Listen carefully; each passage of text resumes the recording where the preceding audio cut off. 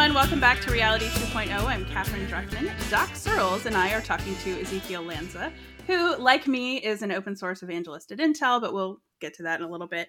We're going to talk a little bit about AI, conversational interfaces. But before we get started, I wanted to remind everyone to check out our website at reality2cast.com. That's the number 2. And sign up for our newsletter. Doc has written some really great stuff. We actually, before we started recording, just talked about his post on open wallets, and that's interesting. You might want to check that out. Also, before we get into it, I wanted to mention something else that I've been working on elsewhere. You may know that Doc and I, Doc every week, and me occasionally, can be found at Floss Weekly. That's on twit.tv/floss-weekly, I believe. And I hope you're listening to that. But yet another podcast I hope you will add to your podcast player is a brand new one that I'm working on at Intel, and that is called Open at Intel. You can find it now in most of your podcast players. You can also find it at openatintel.podbean.com. You can probably find links to it now at open.intel.com as well, and we hope you'll read all about that because Ezekiel and I occasionally contribute there, and we would love it if you read our stuff. So please listen to that. We're starting with some conversations about open source security and really good stuff from really good people. I am really biased, but I'm pretty happy with it. So on that note, thank you, Ezekiel, for joining us again. I will link to the episode where Ezekiel and Tony joined us previously, but we wanted to pick up some of those conversations that came up and maybe left some open questions. So yeah, thank you. Thanks for coming back. No, thank you for having me. Thank you. Because, Ezekiel doesn't get enough of me in our meetings at work. So, but yeah, so how this came about, actually, Doc and I were talking offline, off of this call, about the nature of search. Doc, why don't you tell us the initial problem that you faced in searching in the way that you used to versus today? So we have kind of a concurrent problem and solution that seem to be completely unrelated. And the problem is not well recognized or talked about, and the solution is talked about all the time. The solution, first of all, is AI. AI is moving very, very quickly right now. But the problem is search. For those of us who have been publishing on the web for a very long time, search is deprecated. If what you wrote is not that popular, I don't even know what the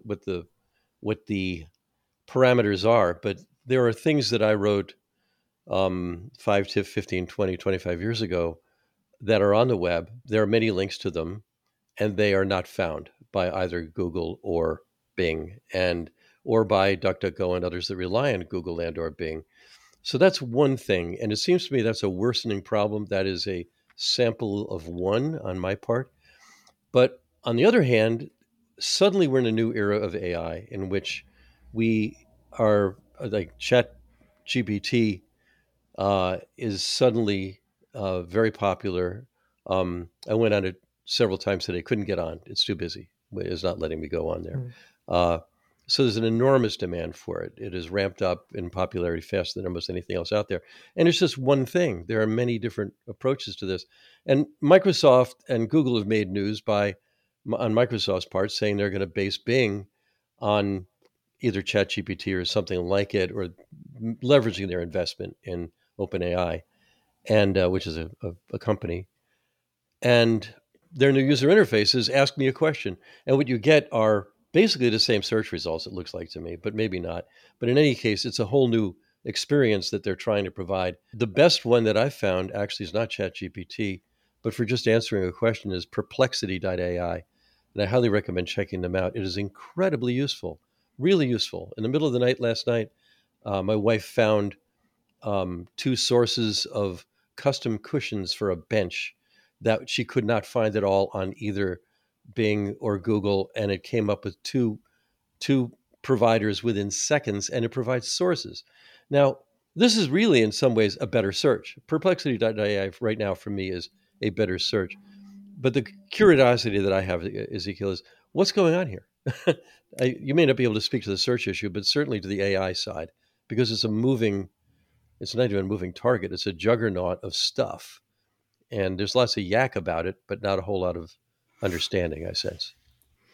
Yeah, absolutely. I mean, AI is changing everything, as you said, but I think that the main problem that we can face today with the browser, with the search engines, is that you need to figure out how to write your phrase that you are looking for, and they know when Google or Bing, when you need to find for something, they have it indexed, or they have their own algorithms to index web pages or whatever, and they decide what to show you, right?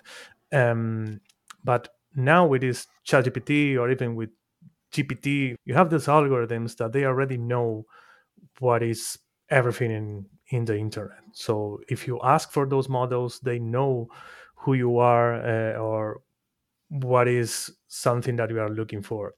When you mix that thing with internet access, you can really empower a search engine, right? So uh, I totally agree that it's changing. It's completely a new way to look for something.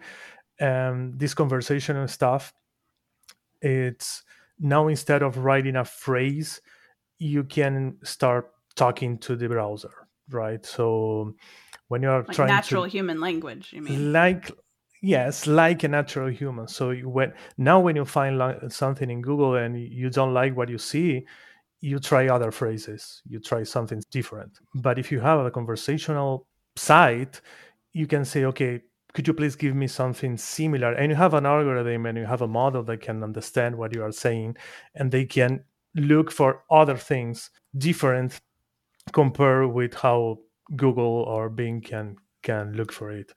I think that it's a really good combination about AI empowered engines and web search, because the models are statics. I mean, the models are able to understand what you are saying, some information, but when you give that information and you give the freedom, okay, go and Google my information or try to look for other stuff, because Perplexity and also u.com is another site that they are using similar than ChatGPT. When you can talk to the web search, it's amazing for me, because they are even using Google, but they are using Google, they are using Bing, they are using all the websites, they are searching by their own in Wikipedia and other sites, right? So I think that it's amazing.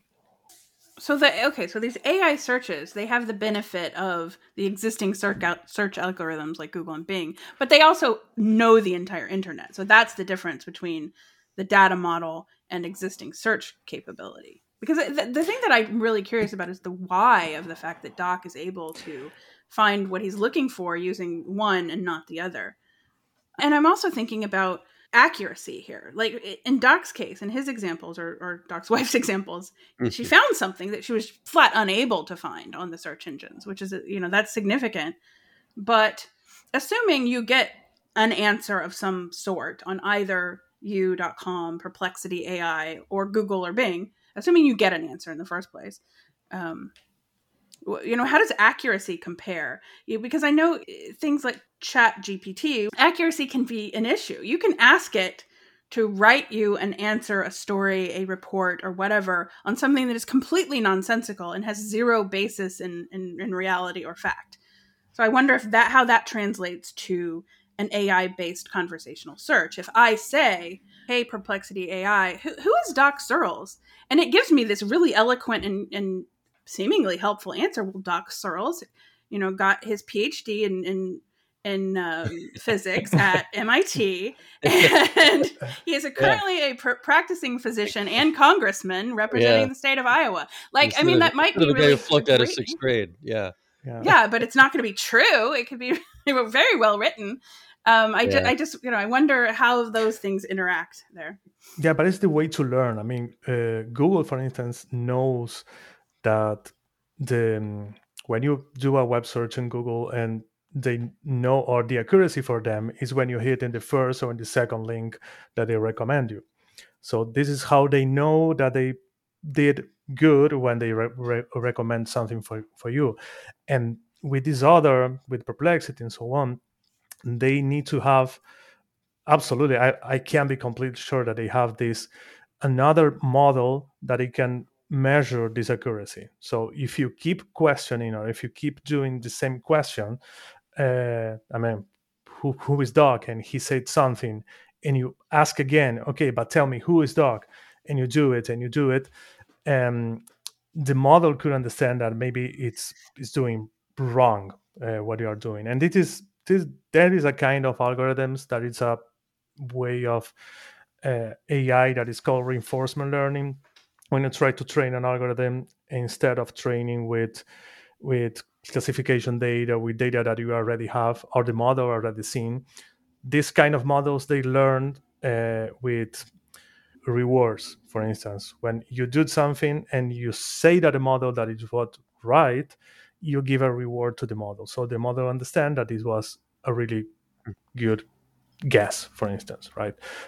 So ChatGPT, and when you are working with conversational AI stuff, you used to use a lot of reinforcement learning, because you need to double check what we are doing in real time, it's right or it's wrong, and if you need to reaccommodate or if you need to retrain the initial model or whatever. But most of the time it's related with reinforcement learning, when they are sensing in real time what is the accuracy of the questions, of the Right. answers, and so on.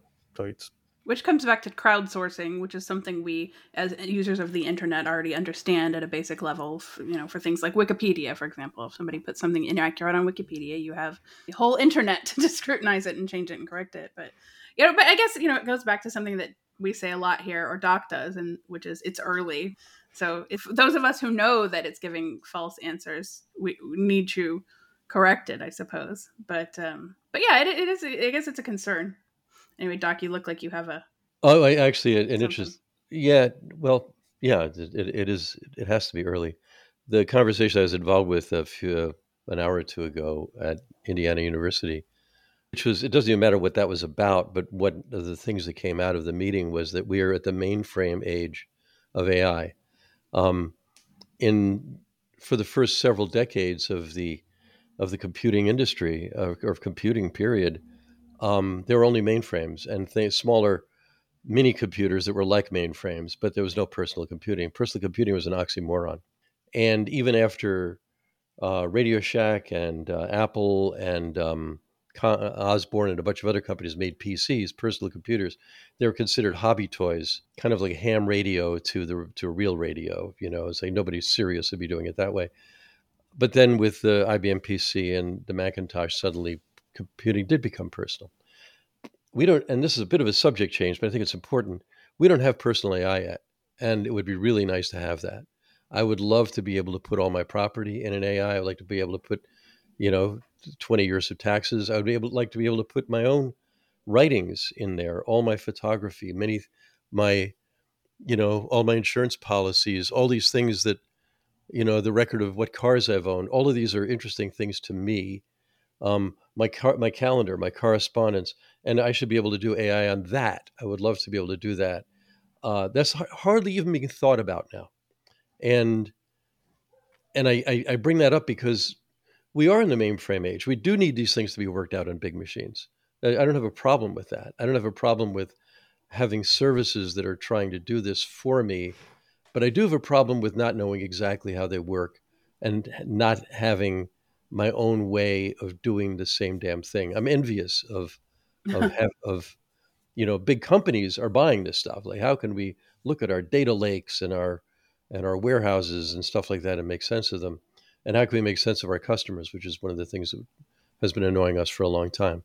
Um, I'm bringing that up. This kind of a different topic, but I just asked a couple of questions of Perplexity.ai about stuff that I know is arcane, is on the web, but is not. I mean, you have to dig for it. It didn't find it. It made shit up. I mean, that's what it did. It made up wrong information, And so, I mean, in particular, I was looking for where was the transmitter of this radio station in 1938. I knew where it was, and it said it's where it is now, which it is not. That was a wrong answer. But at least it gives you sources, and the sources are wrong. So that's a positive thing. But we're such a long way from whatever this will be when we fully. I don't think we'll ever fully make it work, but it's sort of not to get back to search, but to use it as an example, I think we've regressed with search. Search is worse now. And I think it's partly because those companies care less about it. They care about something else. Well, yeah, it's just when ad revenue competes with usability. That's yeah. Well, Cory Doctorow calls this enshittification, and that there's it starts out doing something that's really well, and then they want to advertise, and then they optimize for that, and what he calls self-preferencing. Google's been doing that for a long time. He used Amazon as the example. Amazon is self-preferencing enormously, and it's not as good as it used to be in many ways. The experience of using it sucks. So again, not to get us off on that same tangent. Yeah, I'm full of something tangents that you here. mentioned. I'm sorry. Well, this is relevant, and I have a feeling that Ezekiel knows more about this than me, but I'm gonna throw this out. So in terms of personal AI, the idea of having like a personal database that is queryable using this sort of natural language, to ask it, where did I keep my X, Y, and Z? Where can I find the history of this financial data so that I can put it on my tax return, or for your descendants? Tell me about the time that my great grandfather wrote an article in this thing called Linux Journal. You know what I mean? Yeah. And it reminded me, there was a scientist, and I cannot remember the name, it saved my life, who created a robotic bust of his wife, and it was AI powered. And the idea was it was trained on his wife's knowledge and identity. And this is years ago. And it occurred to me that, as you're talking, Doc, I'm imagining a future where we all have little robotic busts of ourselves that people in the future, those of us who are worth asking questions of, I guess, might be able to query our knowledge someday in the future. And I think that's there. I can't remember the name of the scientist. I bet Ezekiel might at least know what I'm talking about. But yeah. Anyway. I believe that it's something that we can definitely do. But the thing is that what we have in our hands, or this ChatGPT stuff and all the things that we can see there, they answer for things that are Googleable. I mean, if I would like to get some information, or if I ask for some private information or something that I know, or even I or a company or something that it's private, they will not be able to answer for that. So, but the good thing is that these models or ChatGPT, it's really powerful on conversational, on understanding language or whatever. So what will happen for sure in the future is you can probably fine tune this ChatGPT with your stuff, with your data. But of course, if you need to do that, it's something similar than you probably seen in the past. There are some algorithms that is based on the GPT, is that if you like to train a model to write as someone, and if you have the data, you can train the model, and the model will know how to speak as an ex person.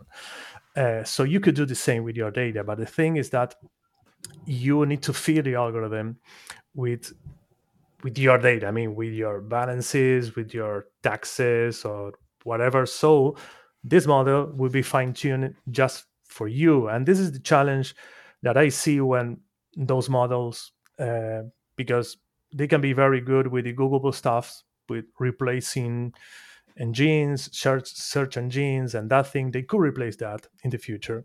But when you would like to use for other stuff, for merchandising, for companies, or in another particular environment, you will need to easily retrain these algorithms to be adaptable. And I believe that it will be in the next years or months. But because as you see now, for instance, we have some companies that they are offering you to create your resume, to create your LinkedIn posts, or whatever. You just need to say, okay, this is what I would like to say, or this is my topic. So you are in a way trying to fine tune the answer, giving a hint or giving something that the model can say, okay, this is the path, so we should go. But and something as you said, Doc, is about the black box. You probably won't understand, or we all we have no idea how it works underneath. It's a black box. Blocks. We can understand how it works, but it will be very difficult if you would like to go in deep. At least we can understand. Okay, the data that we have, it comes from internet, from all the sites, and from the Wikipedia databases and so on. And I can pick that thing, could use to my environment. This is a question for the future, but I believe that it will be soon available for sure. I posted a link for y'all to see, and I'll link to it in the show notes. But it's the scientist, or the actually is apparently the founder of XM satellite radio, which I didn't realize, was the person I'm talking about who created Martine Rothblatt, who created this robot version of her wife. And I mean, if you've seen pictures of it, it's kind of terrifying. But it's also the science and the archivalness of it is fascinating and relevant to our conversation. Certainly, I can see the appeal. I guess where I'm going with it, I can see the appeal of having this archive of myself. Well, that's arrogant, isn't it? Anyway, this archive. I wish. How about I'll put it this way? I wish I had an archive of my parents, of my grandparents, of. I don't so much care about the one about myself, but I wish I had something like this for people who I am related to who are no longer with me. Or it could be even picture, I don't know, images or whatever, but you need to have it. Yeah, it's the grandfather I never met. I only know one thing he said in his entire life. I didn't know. I assume it was in a Swedish accent because Swedish was his first language. And I don't know much else about him. His wife, my grandmother, she died when I was a few months old. I know a few stories about her. She had a very big life. I mean, she had 5 kids and lived in the prairies in North Dakota. Had, probably a lot of stories there that aren't there. There's a little bit of a subject change, but maybe not. We were at an antique store a few days ago in Kentucky, and there was a tabletop with nothing but piles of old black and white photos, archival photos that came from people's photo albums that were just dumped there. Some, you turn it over and there were names. I actually took a picture of one and I looked it up, and as somebody as a picture of him when he was 10 years old. He lived in Wyoming. I didn't follow that any farther, but it occurs to me this would be a good use of facial recognition, right? Or if somebody could identify these faces as these people, the photos could be routed in some way or discovered in some way by relatives or other people who cared about them. And I don't think at this stage with all of these that there's a violation of privacy necessarily involved, unless you think everybody who's already dead, and unless they said otherwise, is entitled to privacy. But there's that actually, I feel like I need to drop a link in here to a previous episode. Go for it. Remember the which one?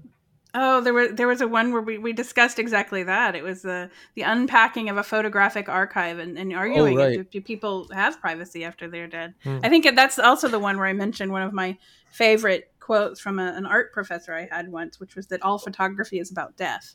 Basically, no matter what it is, photography is about death because it is capturing this moment, and eventually whatever's in it will be dead. Professor has also since died.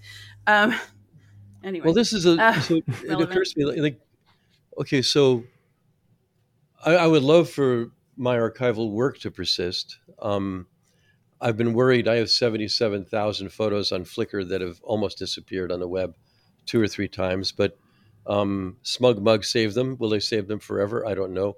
I hope the Internet Archive will. Will the Internet Archive last forever? I don't know. And there's in the form of training all the AI data models, I suppose absolutely. It may. I was told that whatever that awful company was that sells facial recognition to police departments did train on a lot of my photos actually of identified people, but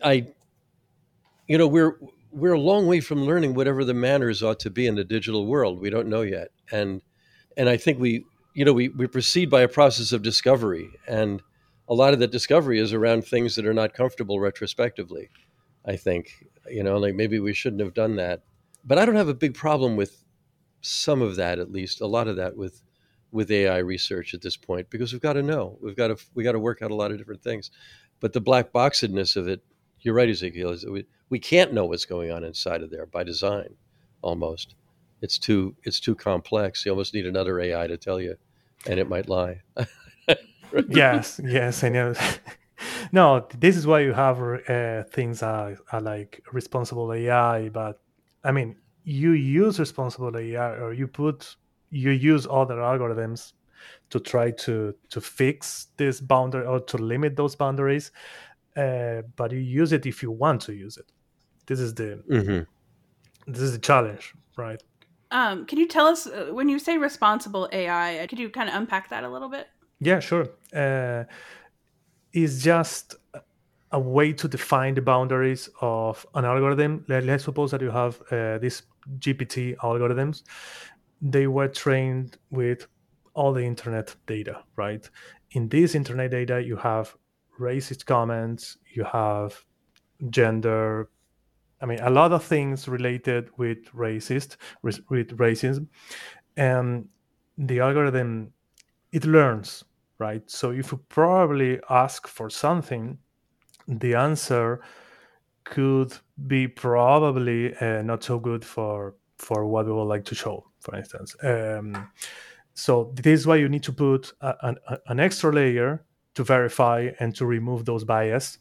Because if you train a model for a leader, I suppose an example that the only data that you have is a particularly town in a country that you have one kind of people. So the only data that the algorithm will know is this this people or this amount of people. So when you ask for something, he will answer based or biased in this amount of people. So if you like Right. to Okay. So use you're, yeah. if you like to use this model in another branch of people or whatever, you need to say, okay, this is not the answer for everybody. You need to put some boundaries to say, try to avoid. I mean, instead of talking about the dead, I mean, I don't want this algorithm to talk about the dead. So this is one limit. It's basic policies, rules, and all the things that you say to the algorithm to try to be more fair. Same applies when you are working in a bank and you are applying for a loan, for instance. The algorithm could probably take a decision based on the zone, on the geographical zone. Um, you as a bank, you can say, okay, it doesn't matter if a person lives in a region. I mean, is just one more feature. I mean, it's not something so important. If you need to say, okay, let's try to extract this feature, the responsible AI is playing there another role.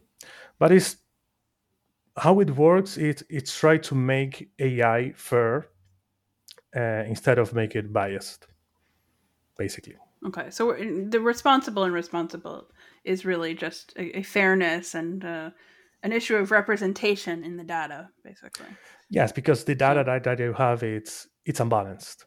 Normally, right. you don't have all the classes equally distributed. So Right. Yeah. you need to That's make it fair. For example, I think a good example of that is is camera tech. Let's what do you call it? Blink detection in cameras. That's been a controversial subject for a long time because if your face is not the type of face that the AI was trained on, it can't figure out your face. It can't figure out if your eyes are open or closed. It can't figure out the shape of your face and all these various things. Yeah, and it's a I very guess that's important topic. But it's yeah. something that if you are developing something, this is a value that you as a person can have it. But if you ask to the model will give you an answer that is probably not the right answer. Right. Right, you're imposing your own human bias on a machine, and then the machine just spits it right back out Yeah. at you, and exposing your bias very plainly to your face. Yes. Yes. Yeah, it's interesting that I mean, I think all animals do this, but humans do it. We're profiling at all times. Exactly. Yeah. We're Yeah. always we have to. And an interesting thing about humans is that we all look different and sound different on purpose. This is part of the design, and um, but we do fall into classes. There's tall, short, wide, narrow.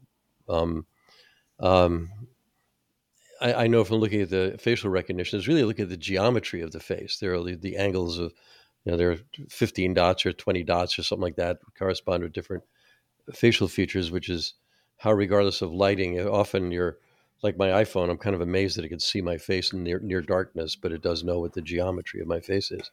And even though I'm wearing glasses and I have a beard, it's still, if I shave this off or take these off, it won't make any difference. That's pretty cool, but it's profiling me. It's got my profile, whatever that is. And um, but we're judging everybody all the time, and so we need to expect machines to do these things for us as well. So what do we do with that? I mean, it's you want it to not be biased about certain things, or at least treat certain variables equally, or without prejudice. But prejudice is, in fact, how we operate, to a large degree, Yeah. and And it's and that's only highlighted, I suppose, concentrated and highlighted by yeah. the And data models we've created. one of my favorite lines is from a guy named Ed McCabe, who was still is around, I think, a famous copywriter back in the 60s and 70s. Um, and he said in an interview, he said, "I have no use for rules. They only rule out the possibility of brilliant exceptions." And that's what makes us human too, is the brilliant exceptions. And, you know, one of the great teachers, a guy named John Taylor Gatto, said everybody has an inherent genius of some kind or another, whether it's realized or not. And just like we all have a different face. And that's, I don't think that can be replicated. I think that is where our soul resides. I was thinking about when we were talking about archive, I'd love it if my archives were saved, but what people value about me, one of them is that I'm funny a lot of the time and I make jokes. And how do you make that up? I mean, I can't emulate that. That requires irony, right? And contradictory meanings that evoke some other sense, and that can't be replicated. I don't think you get that. You bring No. that back from the dead. Well, So this is what is important from the neurophysics. I think that is the mother. It's they study how we learn with our neurons and so on, and this is what they once they understand our brain, at least with that part, they can replicate to an algorithm. This is why deep learning works and so on. They learn in the same way as the brain learns, right? But as you said, when with ironies or love or with sentiments, I mean, we don't even know how it works in our brains. So how can we empower machines, or how can we create algorithms to emulate that if we don't even know how it works in our brain? So I see that AI is it's like a kid now, of 2 years or 3 years kid, or probably 5 years kid, that he can't speak. Now he can speak, um, but it's pretty innocent, because they tell the truth. As you said, is as we said, when you ask for a kid oh, something, it is like a kid, yeah. um, Mm. Yeah, they will call you fat to your face. exactly. I know. Exactly. Yeah, yeah. So they need to learn this extra layer when they avoid saying things. Yeah, I remember one of my sons in a store. Uh, there was a little person in the store, and he yells out. He's 4 years old. "Hey, Papa! There's a little person. Look, there's a little person over there. A little person." And of course, the person came up and said, "Yeah, you're right. I am a little person." And he was so blown away by that. He'd not seen like an adult head on a child-sized body before that would talk to him. In a similar way, he said to my aunt. He asked her how old she was, and she said to him, "Same age as your grandma." And he said, "But you look older." and I was terribly embarrassed by that, and I told him, "Don't say that." But he's like 5 years old. They're Yeah. honest. I suppose in a certain way, AIs are like children too. I suppose because they're still Yeah. naive about a lot of things. But Exactly. I mean, one of the reasons I sort of bring up these areas where, like with humor and sentiment, that can't be replicated, much less understood at the human side. That we kind of need to know almost at the start what can't be done. What is it that can't be done? What is it that will not be like us or will not be modeled on us and will be something else? And at the same time as, how do all these things change us? It's interesting looking at movies. A movie that's 4 years old are using a completely different phone, right? Or 10 years, there's a flip phone or something like that from 15 years ago. Uh, uh, things are moving along pretty fast. Yeah, but I think that the analogy with even with kids or how the brain works at the beginning of our existence is that if you realize the first thing that we learn is to identify objects. Okay, this is a table. This is something that, and this is what you do with computer vision. At the beginning, I mean, you start recognizing stuff. When you getting older, I mean, in the next year, you probably will start to speak, will start to read, and I believe that we are at that stage now. We are approaching to a stage.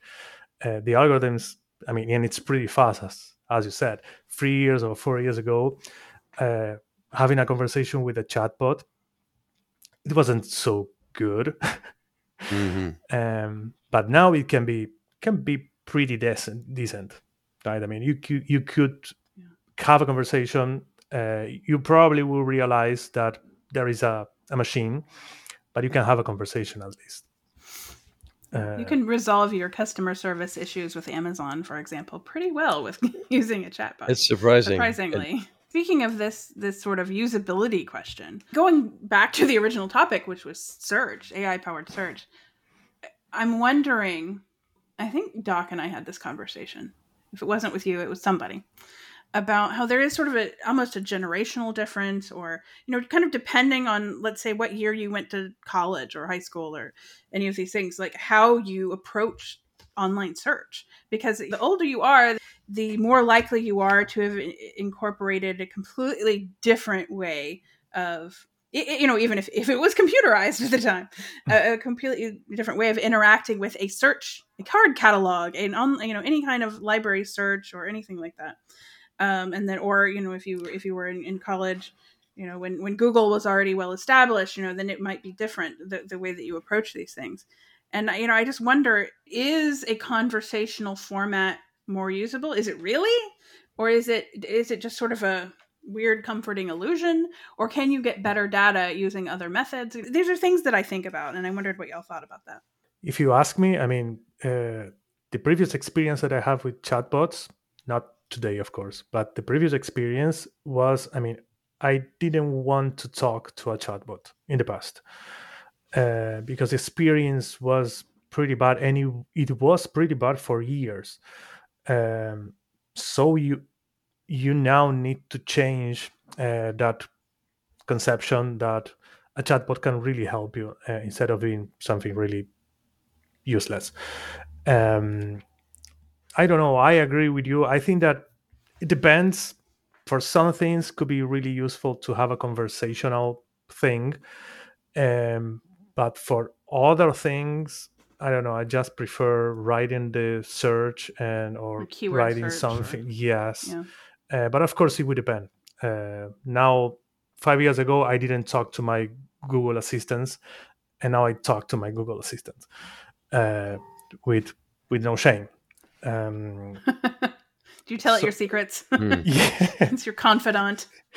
Yes, but I think that if there is some new applications that are really useful using the conversational stuff, or conversational way, they can be probably a new way to do searches. Or, I mean, I believe that it could be a good option for web searches.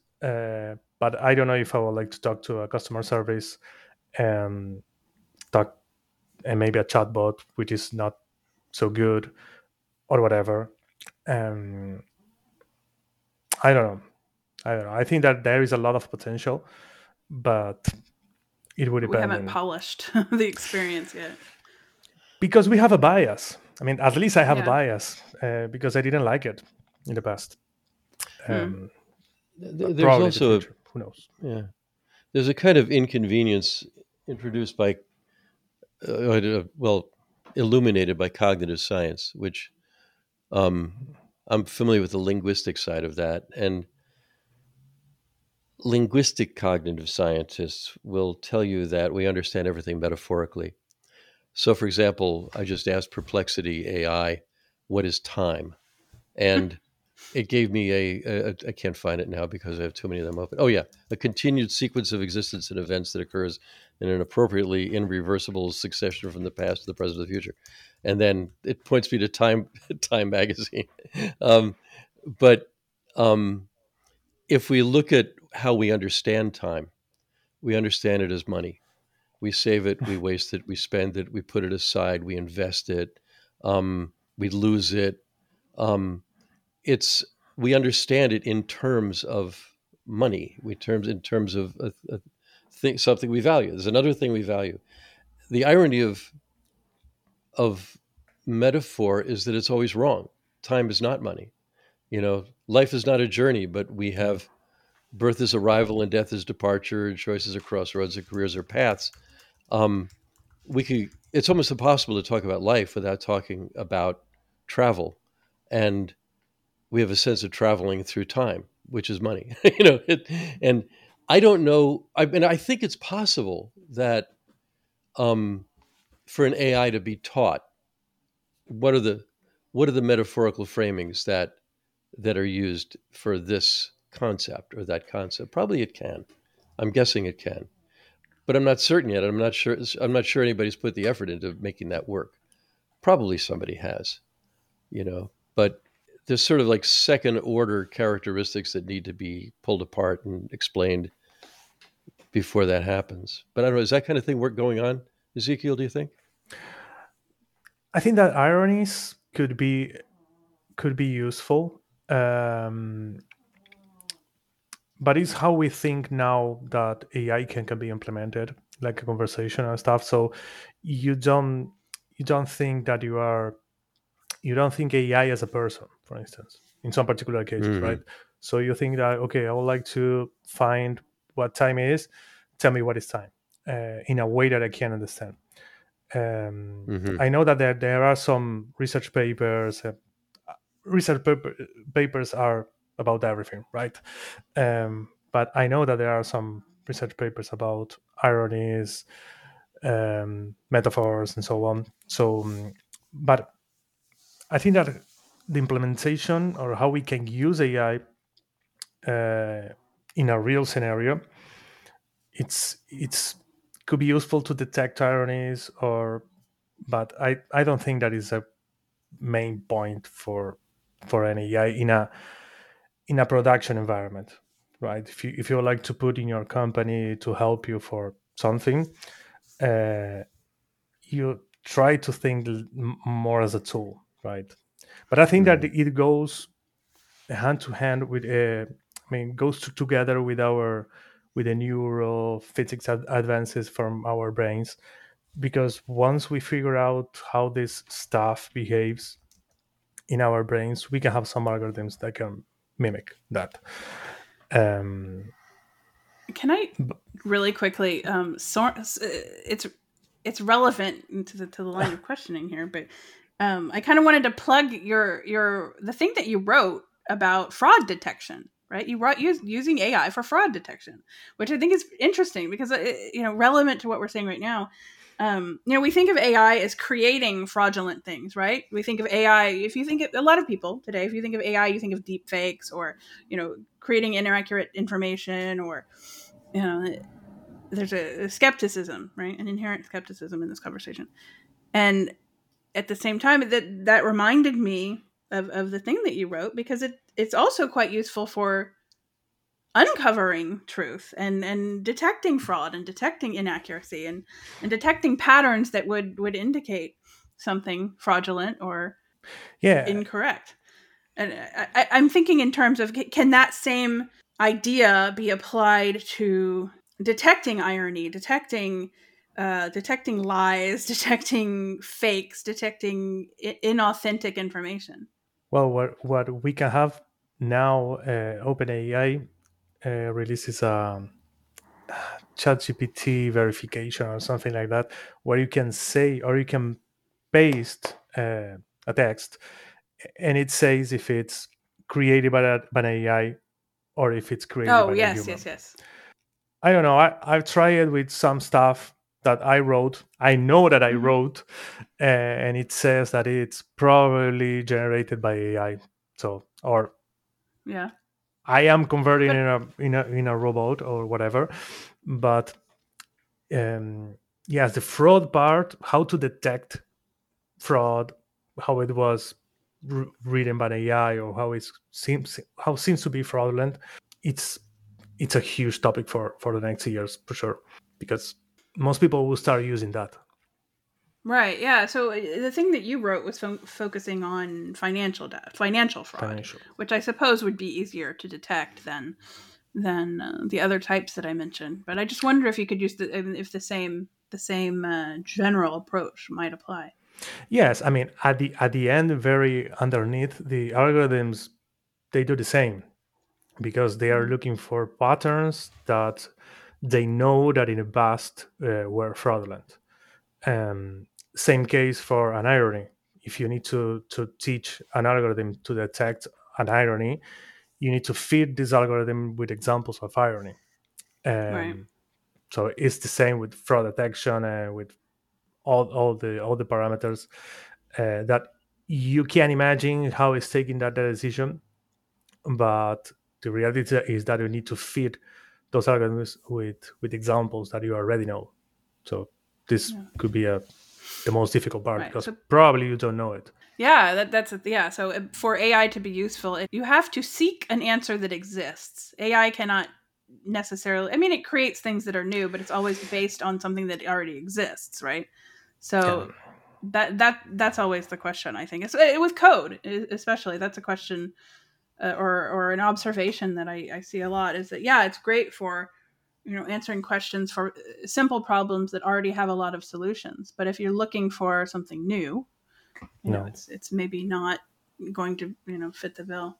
So I think we've covered this from a lot of angles: AI, generative AI, conversational AI, all of that sort of stuff. But yeah, I think as usual we've probably left a lot of questions unanswered, and I think we're going to want to revisit this in the future. But in the meantime, thank you everyone for listening. Thank you so much, Ezekiel, for joining us to talk through some of these ideas that we had. Until next time.